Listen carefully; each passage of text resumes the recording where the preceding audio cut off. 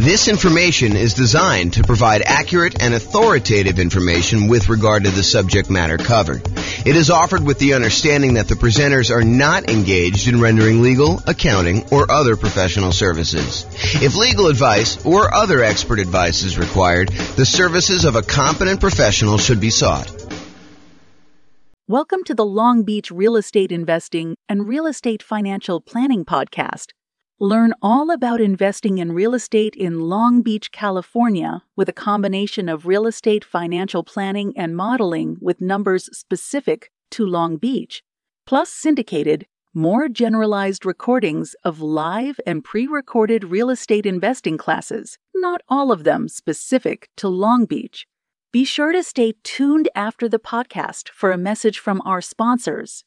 Well, hello and welcome, everyone. I am James Orr, and today we've got a very special class. It is the impact of rapidly rising interest rates on real estate investors. It's going to be a new format for us. I'm trying a little shorter episodes to see how that goes. So hopefully you like the new format. So here's the backstory. I'm recording this in October of 2022, and what we're seeing right now is unprecedented rising interest rates. So I've got this really cool new infographic that Visual Capitalist put out, and I'm going to go over that. And then I'm going to talk about how the rising interest rates impacts real estate investors. You know, I covered this idea before in the Real Estate Investor Shocks class way back in August. It was one of the reasons that that class exists. Had a client who was under contract to buy a new construction property. And while they were under contract to buy the new construction property, interest rates rose considerably. And it really changed how that property looked for them because they were unable to lock it in. Usually when you're buying new construction, it's harder to lock in interest rate unless you do some type of extended lock period, or the builder's got some type of extended lock period or some pre-established rate. But if you're trying to do it with a traditional mortgage broker, a lot of times it's more expensive to lock more than 60 days in advance. So they were floating their rate thinking, oh, rates, might go back down a little bit between while they're having the house built and when they're actually going to close. And just the opposite happened. Rates jumped up very significantly while they were under contract to buy the property, almost to the point where they did not want to buy. And so I did a whole class on that type of shock and a lot of other shocks. And that's the Real Estate Investor Shocks class. That was back in August. You can go find that on the podcast. So we've seen interest rates going up at a rate that is unprecedented, and I'll show you some graphics about that here in a second. And one of the things that's the question is does this impact real estate investors, and how does it impact them?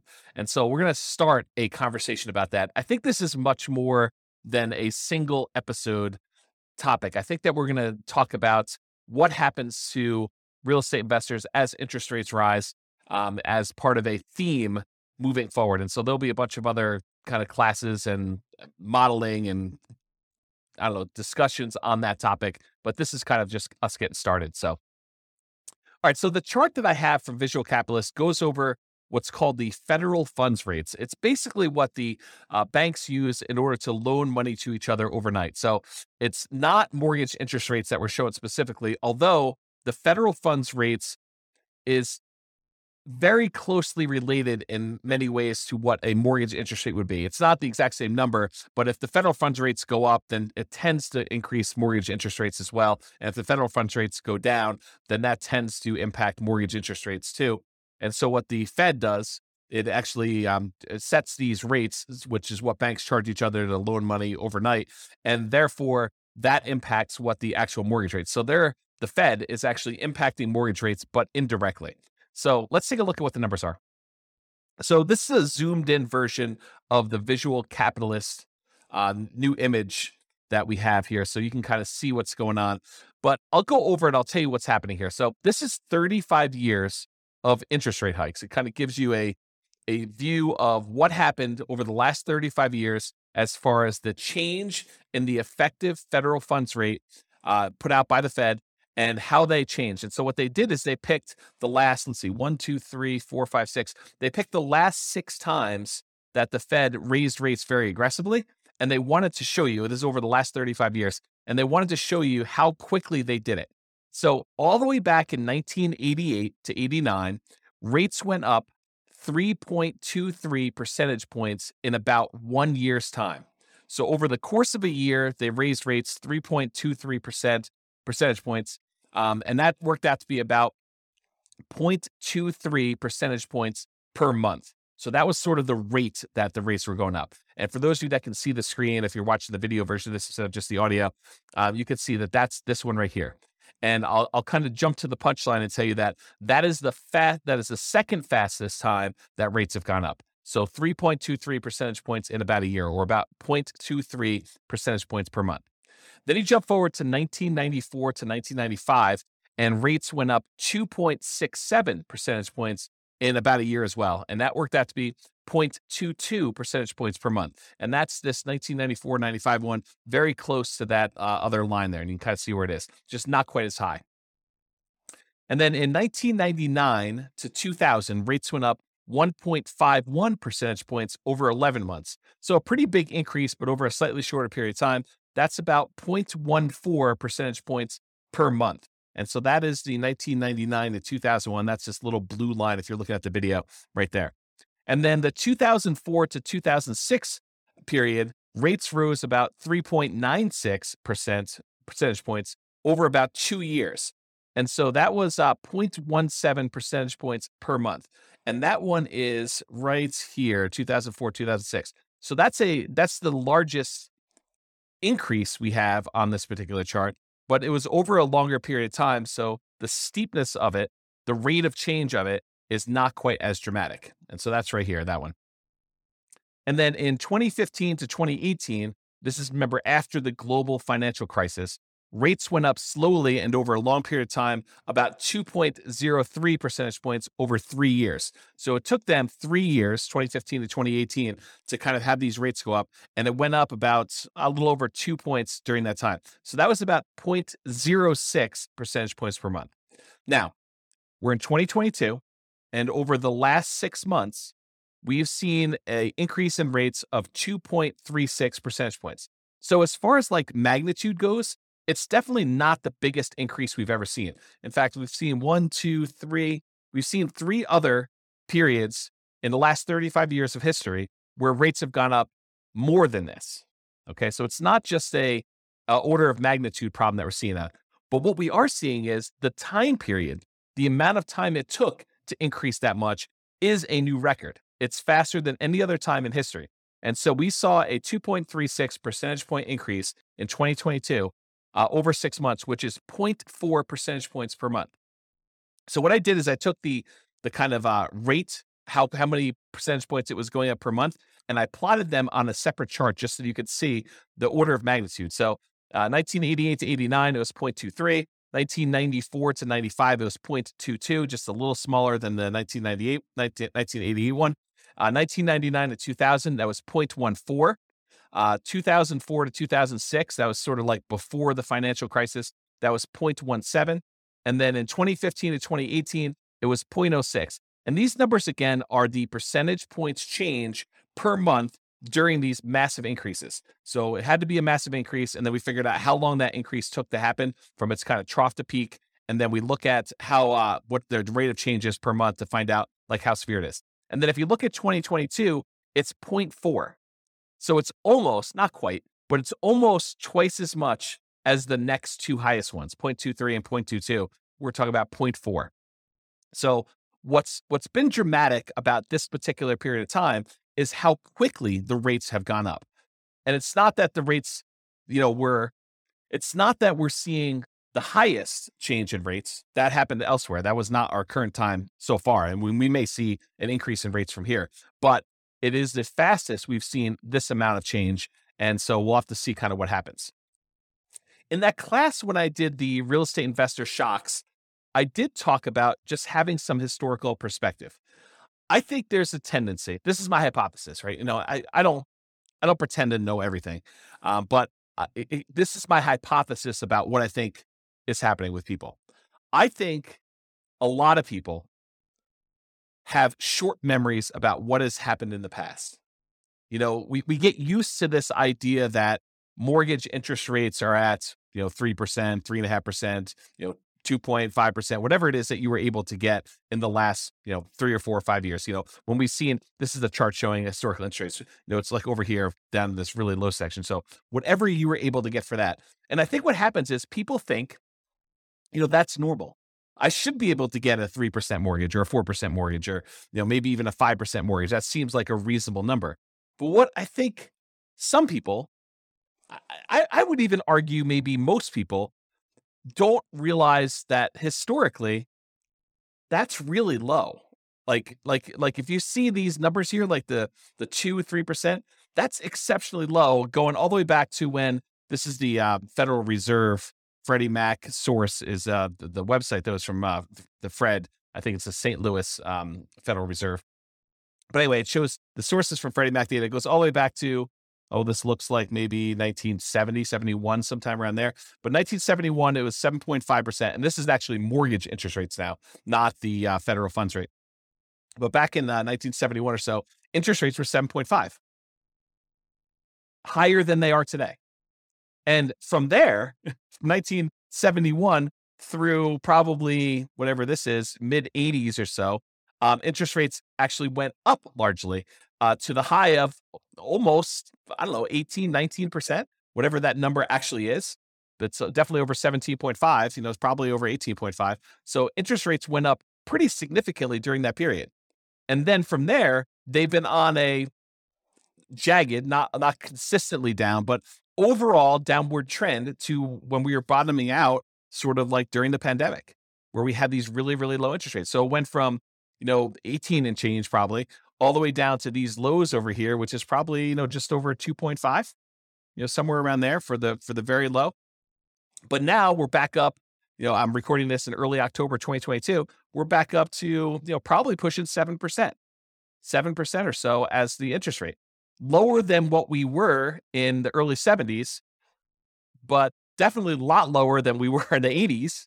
But, we're kind of used to this shorter period of time. Our memories are kind of like short-term memories are kind of are triggering off of, we have it so bad now because, 5 years ago, interest rates were amazing. There were these really low ones and now they're much higher. So we've seen the highest rates we had probably since, I don't know if I kind of use my mouse to go over here. I don't know, since probably the early 2000s, 2007, 2000, probably in there. It's probably about where we were. And then before then, it was probably back to, early 2000s, 2001 or so that we saw the rates where they are. So I guess what I'm trying to point out is real estate investors, I think people in general, but also real estate investors, they have these shorter perspectives on what they're kind of like used to seeing.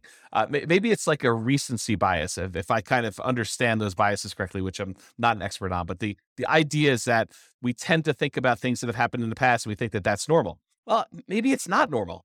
And so as part of the discussion moving forward with this is I want to discuss the impact of these rising mortgage interest rates. And then maybe some really early on ideas. We have a lot to cover, and I'm not going to cover it all today, but a lot to cover on this idea of like what we should be doing and how we should think about and what it looks like when these different types of things happens, like rising interest rates or property values going down or more or rents going down or maintenance on property getting out of hand or, all of these sort of like unknown things, inflation. I mean, we got a lot of these things happening at the same time right now, but overall, when you're thinking about making real estate investments and buying properties and rental properties and all those different things, these all have an impact.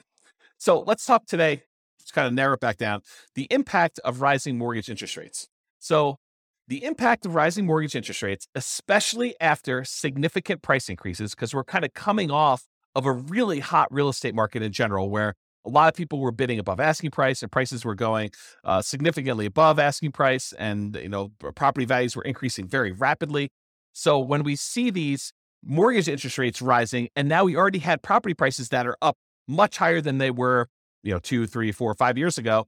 And maybe we've seen rent increase, but maybe not quite as much as we've seen these home prices increase, and definitely not as much to kind of counteract the ability for the prices going up and the interest rates going up, such that the payments on those, if we finance those properties, to be able to support that particular property. So now when you have prices going up and rents going up, but maybe not quite enough to keep pace with the prices going up, and maybe now these really high interest rates, it can make it much more challenging to have positive cash flow on a property. And because of that, also to qualify to buy the next property and any additional future properties you're planning to buy. So if you were using something like the nomad strategy, where you're buying a property, moving in, living there for a year, and then after the year, converting that to a rental and repeating the process, it's one of the strategies that a lot of folks use in order to minimize how much they need for down payments, get better interest rates on their loans, and then they kind of buy a property, live there, and then they acquire as many properties as they want, repeating that process over and over again. But if you're trying to do something like that, then having these higher interest rates and higher prices and the rents not being growing quite as fast as those two are growing in tandem, that actually impacts your ability to qualify for the next property, making it harder. You may have to wait. You may have to put more down. You may have to buy down the interest rate. You may have to do a combination of those things. Maybe you have to do some type of other increase their income on the rental property, like doing short-term rentals or something like that, as just an example. So to be able to do all of that in order to buy these properties and qualify for the new loans, these rising interest rates are really impacting that a lot. So the question then becomes, because I hear some of the rumblings going on, is real estate investing dead? Interest rates are now 7%. It doesn't even make sense to go buy a property with 20 or 25% down anymore. It's really hard to get into cash flow, or they're really, really negative, or whatever happens to be happening in your market. And I personally think the answer to that is not at all. I do not think that real estate investing is dead. So what does this mean for real estate investors? First of all, it's not the end of the world. It may seem like that, but I wanted to give you some perspective about these interest rates and how they've been really, really high in the past. And real estate investing was definitely not dead at that point. It is not dead right now. There are strategies that you can apply that don't rely on you or your customers getting new bank financing at all. So first of all, you could do totally lender kind of non-contingent on the lender at all type strategies, like going and getting owner financing. So now you're negotiating directly with the seller, or wrap financing, taking existing loans. I mean, this is a great period if you're willing, and not everybody's willing to do this, right? Some people just want to go buy a rental property. They want to work their job. They want to buy the rental property, put a property manager in place, and have that become a very passive stream. And they're not willing to go out there and negotiate directly with a seller to find a deal and do that. That's up to you. I mean, it's really up to you as to whether they want to do that strategy or not. But you can go find owner financing. You can do wrap financing, where you have these existing loans that over the last few years have been really, really low. You buy those properties and you wrap the financing on that, kind of like a subject to, but you give the seller the right to foreclose if you're unable or unwilling to make the payments on it.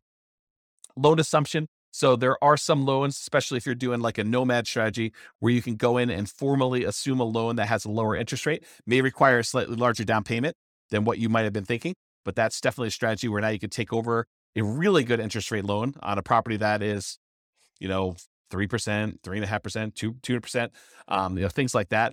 You could also do lease options, where you are leasing a property and you have the option to purchase it, or you do a lease purchase where you have a lease on a property and you have a purchase agreement, the contract to be able to buy it at some point in the future. So those don't require outside financing. Agreement for deed, where you have an agreement with the seller that you're going to make monthly payments, and at the end, they're going to provide you the deed to the property if you do all that. And then buying properties subject to the existing financing, where you leave the existing seller's loan in place. The seller deeds you the property, so you are now the owner of the property, and you start making payments on an underlying loan, as an example. So those are strategies that do not rely on you or your customers specifically getting new bank financing. Now, a lot of these strategies do rely on your customers eventually getting loans and cashing you out. For example, a very common lease type strategy is you do a lease option, you acquire property on a lease option or subject to, or wrap financing, and then you immediately offer it to a tenant buyer with a lease and an option to buy it from you. And in that case, you are eventually relying on your lease option tenant buyer going and getting a loan from a bank and cashing you out in the property, if that is your model to do that. But there are versions of this strategy where you agree with the seller upfront that you plan on lease optioning the property and that you do not intend to lease option exit it. You're going to hold on to it long term. And so you have to negotiate a much longer lease to do something like that. So those are some examples of things that you can do that don't rely on you getting financing right now. And who knows what the future, right? I mean, I could try to make predictions and say, I think interest rates are going to go up, or they're going to go down, or they're going to go back down to 3% or 2%, or they're going to go up to 8% or 15%. I could try to make predictions, but I don't know what's going to happen. I think a lot of really smart people don't know for sure what's going to happen. I think there are some people that were a little bit surprised to see the rates do what they did, last month or two. And we don't know what's going to happen in the short term. We don't know what's going to happen in the long term. I think overall, my best guess is that rates will go up and down. No, not to be not to kind of be dodgy here, but I think we'll see rates increase. We'll also see rates kind of come back down, and so you have cycles going through where rates are getting better, rates are getting worse. So I forgot where I was going with this, but the idea is those strategies exist, like all the ones I talked about, all the creative financing stuff. Or you could do a totally different business model if you really are committed to doing some type of real estate, but you're flexible in your approach, like flipping properties as an example. Although a lot of times flipping properties involves you buying a property and then selling it to somebody, which relies on your customer actually getting a loan. You could wholesale properties. Again, in most cases, it's relying on somebody else getting a loan to do it, unless they're buying cash. Wholetailing, which is wholesaling, but to a retail buyer, or it's straight up doing real estate brokerage. I mean, it's kind of related enough. When you start thinking about wholetailing looks a lot like real estate brokerage, except you're only doing real estate brokerage. You're only doing one side of the transaction. Instead of having to find the deal and the buyer, you can either find the deal or you can find the buyer and get paid a fee, a real estate commission for doing that. They're mechanically different, but if you think about it philosophically, they're very, very similar. Utilizing options or option auctions, where you're also finding and buyers doing that. We're investing in tax liens or tax deeds, or doing partnerships on properties where one of your partners is buying all cash or doing a syndication of some form. So those are all the different options that don't necessarily rely on getting new bank financing. Those are options for you. So if you were relying on bank financing in your previous strategy, the new market that we're in, the interest rates being where they are, prices being where they are, rents being where they are, the kind of the economy being where it is, it might suggest, it doesn't require this, but it might suggest that you pivot to another strategy in the interim, or so you could pivot to any of those other ones, or another option is use this time to prepare. And I'll kind of show you what I mean by using a recent example. I just recorded a podcast episode earlier this week on Norm and Norma for the Real Estate Financial Planner podcast, where that's more like stories of people. And we kind of talk about their situation and we model what their situation looked like and how long it would take them to be financially independent and what their net worth looks like and how we measure risk and things like that. But there's a couple in there, Norm and Norma, and they were going through in previous episodes on how to buy rental properties in a variety of ways. And so one of the ways they were considering is putting 20% down and buying as many rental properties as they could until they had a maximum of 10, and then kind of seeing how long it takes them to be financially independent with that, or putting 25% down and doing loans, or 15% down, doing non-owner occupant investor loans and paying the PMI when they do that, or doing the nomad strategy, which we discussed, but putting 5% down, moving into the property, living there for a year, at least a year, and then converting that to a rental after time. But this last episode is one of the more interesting ones related to this particular topic. In episode 24, if you go to realestatefinancialplanner.com /EP0024, and I'll put a link in the show notes for this as well. But if you go to that episode, they discuss the idea of, instead of buying rentals with 20% down or 25% down or 15% down, or doing nomad with 5% down, what if they actually just saved their money, invested in the stock market, which opens up a whole another discussion about, transferring risk of, you're now got a slightly different risk curve characteristics by investing in the stock market, but they invest in the stock market until they have enough to buy the rental property free and clear. They're going to pay all cash for the property. They're not going to get a loan at all. Well, what's interesting about buying a property for all cash when you're in a really high interest rate scenario? It doesn't matter, right? Because the interest rate is not a factor. You're not getting a mortgage on the property at all. So it doesn't matter if they're 7% or 9% or 18%. You're going to buy all cash. And so the model for them is, they're going to take all the money that they were normally saving, that they were going to use to put 20% down or 25% down or 15% down. And instead of buying a rental property at that point, they just keep using that money, invest in the stock market until they get enough where they have 100% down, until they're buying a property free and clear. And yes, it takes much longer for them to get to the point where they're able to do that. But the interesting thing that happens is, it doesn't take a lot more. It doesn't take a crazy amount of time in addition to do this free and clear model versus doing the traditional rental model. As an example, and this is a very specific example of their situation, their jobs, their income, the types of properties that they're buying. And, I probably will I'm going to talk about this here in a little bit, but I probably will do a version of this for every city in the different podcast cities that we're kind of doing, where we use that city's numbers to show you how this impacts in whatever city you're in, right? Like the idea is that we'll be able to do it for your city, but for their specific situation, their own savings rates, their own, kind of like income and their debt load, because we use debt to income to determine when they buy it. Although you don't do that when you're doing buying free and clear properties, but you do for the other loans. But all their specific situations. In that particular case, it takes them, when they're buying 20% down payment rentals, it takes them 31.17 years. So just over 31 years to be financially independent, where the income from the rentals and any other money that they have invest in the stock market using a safe withdrawal rate, but a combination of cash flow after all expenses and the money that they have in the stock market, that combined is enough to support them with their minimum income that they need for retirement. And we do adjust for inflation and do all the math right. So you can go listen to the episode to get all the details. But the short version is it's about 31 years if they put 20% down. But if they save up and they do 100% down, they buy the properties for all cash, they buy free and clear rental properties, it only takes 1 year more for them to be financially independent, which blows people's minds, because instead of them, putting 20% down, buying a rental property, and then saving up, with the extra cash flow from that one and any extra savings that they got, they buy another 20% down, then they buy another 20% down until they get as many as 10. Sometimes it doesn't even get to 10 before they're financially independent. But if they do that model versus they save up until they have 100% down to buy a rental property, then they buy that rental property. And these are identical properties. I didn't change the property type at all. It's the same ones that they were buying when they put 20% down as they were doing when they were buying the free and clear ones. But if they go and they do that and they put 100% down, it only takes them 1 year more. It's 32.17 years versus 31.17, which is crazy. So imagine for a minute, you're getting all stressed out because interest rates are up and your investing model is harder to do. You're like, I don't know, I can't make these numbers work. I can't buy a property that's got positive cash flow. Do you think that saying, okay, the market's kind of giving me a sign that maybe I should just pause for a second here, catch my breath, see what's going to happen here. If you've got properties, great. Those are awesome. They're performing well. You've got great loans on them. Whatever your situation is, that's awesome because those kind of get to accumulate. But for now, I'm just going to hoard money. I'm just going to kind of save, put it in a pile, maybe invest in CDs or savings accounts or stock market or whatever you think is appropriate for you and for saving that money. But you kind of let that money grow, knowing that either one of two things is going to happen.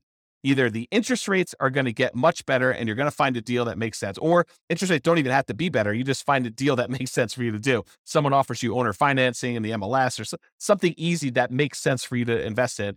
Or you get to the point where you have enough money where you could buy it cash and the financing no longer matters.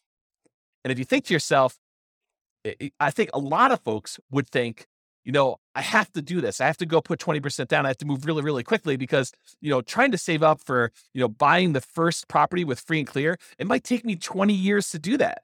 Yes, it does. It takes forever for them to save up and do 100% down. But when they do, the cash flow from that free and clear property makes up a significant amount of the amount that they need to be financially independent, such that they don't need that many properties in order to hit that number to do that minimum amount they need. So I guess what I'm saying is it takes a year longer to do the one where you're doing 20% versus buying free and clear. If they had put 25% down instead of 20%, it takes 28.5 years. So a little bit faster, whatever that is, 4 years, 3.5 years faster. How's my math? 1.5 and 1.17. So what is that? 2.7, something like that. I don't know it's hard to do math on the fly here. But basically, it's a few years faster for you to go put 25% down than it is for you to save up 20% down, which is counterintuitive for a lot of folks. They're like, oh, I think it would be better to do them faster, to buy them quicker. Nope, not in this case. So it's a little faster to do that. So that's whatever that is, 4 years faster than saving up and doing free and clear properties, but it's 4 years on the scale of 30. So it's, percentage-wise, it's maybe 10%-ish. 15%, somewhere around there. It's hard to do math on the fly, but that idea. If you put 15% down, it's actually slower. It takes you longer to get to financial independence if you put 15% down and pay PMI than if you go and you save up your money and buy your properties all cash. Craziness. So that takes 33.42 years. And if you do the nomad strategy where you buy a property as an owner occupant with 5% down, you move in, you live there for at least a year, That's a requirement of the lender in order for you not to be committing loan fraud. So you have to agree to do what the lender says. And the lender says for you to get an owner-occupant property, you need to occupy the property for at least a full year. So you buy the property for at least a full year, you live there, and then once you buy the next property, you convert that old one to a rental, you keep it, you'll convert it to a rental, and you buy the next one 5% down, you move in, you repeat this process until you have up to 10 properties in this case, but as many as you want in reality. And that takes 26.33 years. So a little more than 26 years to do that. So that's like, whatever that is, 6 years faster than doing the free and clear model where you pay 100% cash for your properties. I don't know. That's kind of interesting. So is real estate investing dead? Not really. I mean, even if you decided to forego it, like loans at all, and saved up and bought, free and clear properties, I think it's completely reasonable for you to do that. Okay. So in a similar class to this discussion before, I've taught a class. Sorry, I had to grab a beverage there. So previously, this is probably about, it's probably about a year and a half ago now. I taught a class called Is Nomad Dead? It was a class for nomads that had been buying properties every year or so. And they were wondering, hey, James, the real estate market's going crazy. The property prices, they're going up so much, and interest rates were getting up a little bit higher, not like what they are today, but they had gone up a little bit. So they're like, hey, I can't quite get the deals I was getting, but prices are way up. And there's bidding wars on properties where, they were having to waive things in order to get their offers accepted that you probably shouldn't be waiving in general, like, appraisals and inspections and, all those things that you might want to keep in most of your offers if you can. I mean, they were in a market where they had to do that to be competitive, but in the ideal world, you'd want to keep those. So they had these bidding wars going on, and the inventory was really, really small. So they had a very limited selection of properties available. So you had all these different factors going on. People were asking me, the strategy that you've been teaching for a while and that you've written that book on, like what has happened? Is this concept no longer valid? Is it dead? And I think this is, as part of a bigger picture, this is part of the challenge I have with real estate investing books in general. You'll go read a real estate investing book, and by the time it gets published in print, a lot of the ideas in there, they're dated, or the person is writing about a strategy that they've been doing for the last 15 years in a market that you're not in, and you're wondering, will this work today in our current interest rate and price and rent ratio kind of environment, and will it work in my market? And I think that's always been the frustrating thing, at least for me. I can only speak for myself. It's been frustrating for me to read a book and wonder, does this strategy work in my market with the current stuff I've got here? And so these people, even though a lot of them were in my market and they read the book, they're reading a book that's 5 years old, and I'm using numbers that they don't seem like they're today's market because they weren't. The prices had gone up so much, and interest rates were different, and the market dynamics were different with the bidding wars and limited selection stuff. So they were wondering, hey, is this nomad thing dead? Is this something I can even do? And so there's kind of like the short version of the 2-hour class, which you can go watch the whole Is Nomad Dead class. It's a pretty in-depth dive into this particular topic. But in that class, we basically determine this. This is kind of like the short version. We analyze the deal that you can get right now. So instead of you looking at what the book said 5 years ago, you analyze what the deal would be if you bought a nomad property right now, and you look at what the expected return would be with really reasonable assumptions, like what you think might possibly happen in the future, not going crazy, not saying, oh, the market's been going up 12% a year the last 3 years. I'm going to use 12% for my appreciation. I don't think so. I mean, I don't think that's a reasonable number to use for doing any type of long-term modeling. And so we talk about, like what's reasonable in there, and you go look at what your overall return might be buying that particular investment right there. And you should use something like, the world's greatest real estate deal analysis spreadsheet, which you can go download for free. Just go to realestatefinancialplanner.com/spreadsheet, and you could download a copy of that particular spreadsheet where you could do this analysis, and you could see the overall return you're getting from your expectations of appreciation, how much the property might go up in value, your cash flow analysis, how much will the property throw off in cash flow? And sometimes that's negative depending on what market you're in, or the debt pay down return, how much debt are you paying down on that property if you have a loan on it each, year or period of time, whatever you're analyzing for. And, the tax benefits of depreciation, how much tax benefits are you receiving by owning that particular rental property and having that? So you have a combination of appreciation, cash flow, debt pay down, and depreciation. And then the final thing it takes into account is also how much you had to invest, and including like the amount of reserves you need to set aside in order to be able to buy that property prudently. Because you don't want to go and say, I just set my last dollar is going to go toward my down payment and closing costs, and you don't have money set aside for reserves. I think that's kind of foolish. So we take all that into account in that spreadsheet, the world's greatest deal analysis, real estate deal analysis spreadsheet, and it shows you your overall expected return, including the drag from your reserves and all that other stuff. And it gives you an idea, and it'll give you a number. It'll say, whatever it is, 25%. And then you go look at it and you say, okay, so I can reasonably expect in the first year or so to do 25%. And overall, the overall return on equity, which is the way you should do it, there's probably a whole nother class and they teach on return on equity, but the overall return on equity tends to decrease over time. It tends to get lower and lower and lower over time until eventually it becomes the unleveraged appreciation rate and the cash flow or the cap rate on the property. So the combination of an unleveraged appreciation rate and cap rate, so you might be seeing, depending on what market you're in or everything, maybe 8%, 3% for appreciation and 5% for cap rate. Each market's a little bit different, but that general idea. So over time, it goes from whatever the high was down to this cap rate plus unleveraged appreciation rate, which might be 8%. I'll definitely do a detailed class on all that stuff. So if you're not following along, awesome, good for you. If you're not following along, just breathe, relax. We will get to all this stuff in other classes. So this idea though, is you go look at the return you're getting on that thing and you say to yourself, okay, I'm getting whatever number it is for you, 25%. And you say to yourself, can I invest in anything else? Can I go find another investment that is going to do better than this 25% or whatever your number is with similar acceptable risk characteristics? And specifically, the risk characteristics have to be like what is acceptable to you. I personally don't think that buying a rental property has the same risk characteristics as buying crypto, some type of cryptocurrency and speculating in a cryptocurrency market. I think they're different risk characteristics. You may think they're the same, and that's up to you. I mean, I'm not going to impose my will on you, but I think they're different. I also think that putting money in a savings account has very different risk characteristics than buying a rental property. I think that savings accounts are less risky than buying a operating rental property business, which is what you're doing. But I do think buying a rental property and buying stock in a operating business are similar in some ways, right? In one way, you're buying stock, ownership in a company that is operating. It's an operating business. When you buy a rental property, you're buying an operating business. I mean, you're buying the business that owns the property and rents it out to tenants and has like operating expenses and everything else. So those are similar enough for me, but it's up to you. So the idea though is you look at the return you can get by buying a property right now, doing your analysis in that spreadsheet, seeing the number that you can get and saying, okay, with this particular number, is this something that I can go invest somewhere else and get this return or better?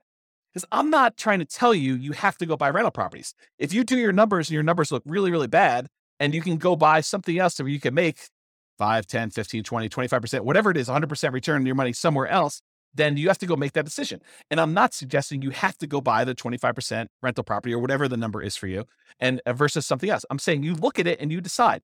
You can't go compare it to what you could have made 5 years ago. You can't go read the old Nomad book and say, oh, but James, when you were buying those properties then, you were getting 80% return on your money. Okay, I was getting 80% back then. Today, the numbers are whatever they are, 30%. Does that mean you shouldn't do it because you can't get 80% anymore?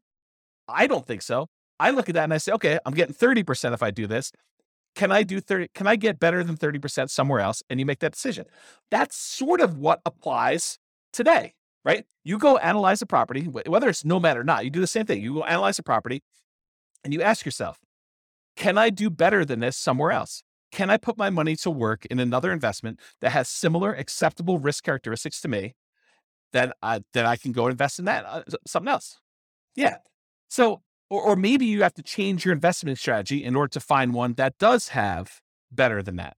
So instead of doing Nomad, you do fix and flips, or you do short-term rentals, or whatever it is that makes sense for you. And because the market has changed, sometimes you need to change your investing strategy or approach. For example, if you were buying deeply discounted distressed properties during the 2008 kind of like real estate crisis, that type of market doesn't exist today. It's just, that's not what the market that we're in. And it doesn't happen all the time. It's not like if you go read the book in 2010 about people that made a killing in the 2008 real estate market, and you're trying to look to implement that strategy, you're going to be pretty frustrated. It may come back, but it doesn't exist right now. And so maybe you need to change your strategy and you look at what's the best thing I could do with the resources and the opportunities I have right now. And I'll add one other thing. So in that class, I kind of went over this framework of do the analysis, look at your deal and decide, can I beat this? Can I do better investing in something else? And you decide to do that. But now I'll say another option, which I don't think I mentioned in there. I haven't listened to that class in a while, but I'll add one additional thing, and that is you can wait.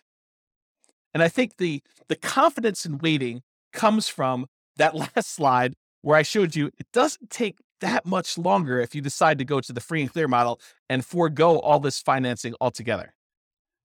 There are some strategies that are much faster than that, but if you're thinking I'm going to do 20% down versus I'm going to do this free and clear model, I think even if you had to wait 20 years to build up enough down payment to buy a property free and clear, which I don't think it's going to be that long, but I think it's prudent for you to wait on the sideline. I don't think it's unreasonable for you to say, I'm just going to hold my money.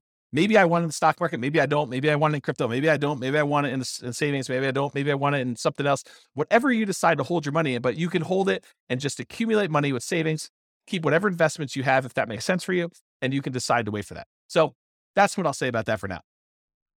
Okay.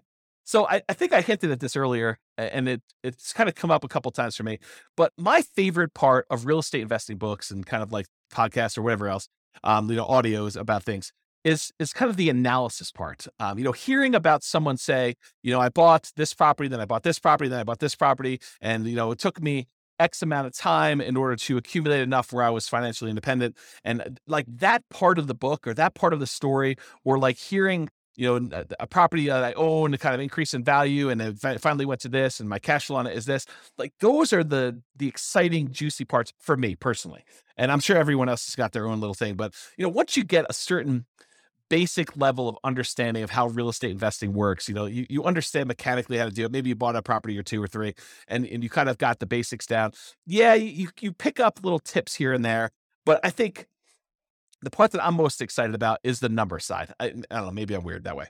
But anyway, the challenge I have with the numbers is, number one, they were never for my market. I can't recall reading a book where when I was reading the book, it was for a market that I lived in. It's just never worked out that way. Either the prices were, really, really expensive stuff, or, they were buying really deeply distressed properties, or, it's like all these different types of markets where it wasn't what I had there. And as soon as they published it, it was out of date. And a lot of times it was out of date before they published it because they're writing about a strategy that they've been implementing for 15 years. And those 15 years are very different than what our market is today. And so they were never for my market. They were almost instantly out of date. And so what I plan to do is I will plan to solve that problem for folks by doing city-specific podcasts. That's why there's all these different city-specific podcasts. The content is largely the same, except all the analysis that I do is city-specific. So no matter what city you're in, we will do analysis using your property prices, your rents, your taxes, your insurance, like all those numbers that are specific to your city. We will use those to do our modeling. So if we say someone's going to do Nomad, we'll do Nomad for your city. If someone's going to put 20% down, we'll do 20% down for your city. And we'll try to change the assumptions to be whatever they are for you.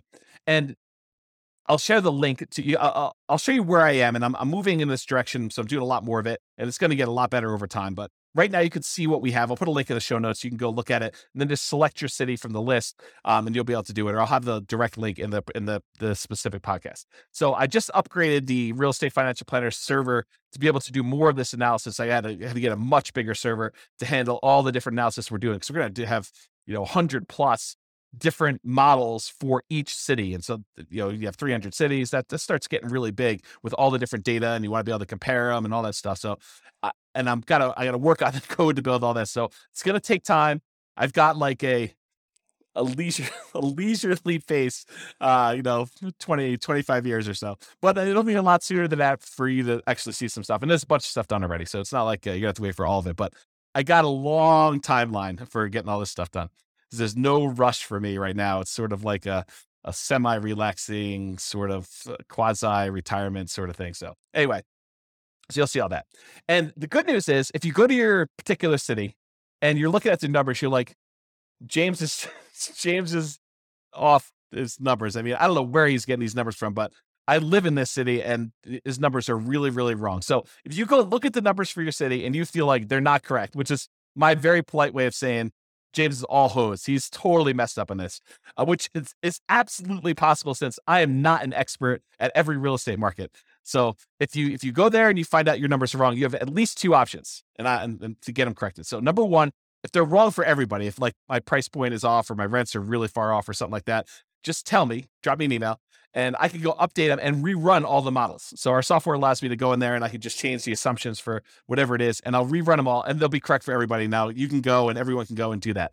If they're just wrong for what you can do, if you go there and you're like, oh, he's using average price or median price, and I'm buying properties at this big discount, or I'm buying in a certain niche where my stuff is, 30% off or whatever you're able to do. Like you're special and you've got some magical power to be able to do something that not everybody can do. But it wouldn't be fair for me to change all those numbers just because you're able to do something miraculous, something exceptional. You can go ahead and copy the scenario into your own real estate financial planner account. Just change whatever it is that is different about you and what you can do and rerun it. And you'll be able to do all the changes and see exactly how it impacts you. So those are like the two solutions for you discovering that I don't know everything about every market, and hopefully that'll help you. So that's what you can do there. All right. So I went a lot longer than I expected to go. I was thinking to myself, this is probably 15 minutes. It's 45 minutes in. So I hope you've enjoyed this new formats. I will try to keep them shorter in the future. I'm aiming for sort of that 15 to 20 minute podcast length. My contact information is on here, and I'll put it in the show notes as well. And you can kind of reach out to me if you've got questions or need anything else. But I hope you enjoyed it. I hope that is helpful and more encouraging for you than this discouraging news and running deal analysis and seeing, frustrating numbers with your mortgage interest rate. And I'm not sure if the animals, if you probably can't see the cat and the dog, but they've decided to visit and meow, and the dog's not barking, he's taking a nap, but hopefully you guys did that. So anyway, I'm James Orr. Hope you enjoyed. I'll see you next time. Bye-bye for now. With home prices up, mortgage interest rates up, and rents up, but not quite enough to counteract the higher prices and interest rates. Cash flow on rental properties in Long Beach is harder than ever. Book a call with the Real Estate Financial Planner to apply our proprietary 88 strategies to improve cash flow on your rentals. See the show notes for a link to schedule your call and improve your cash flow today. If you're a real estate agent, lender, or professional in Long Beach that wants to help our real estate investor listeners, consider reaching out to learn about collaboration opportunities with this podcast. We'd love to add more value to our listeners by having you assist our investors buy, sell, and finance their real estate investments. See the show notes to schedule a call to discuss collaboration opportunities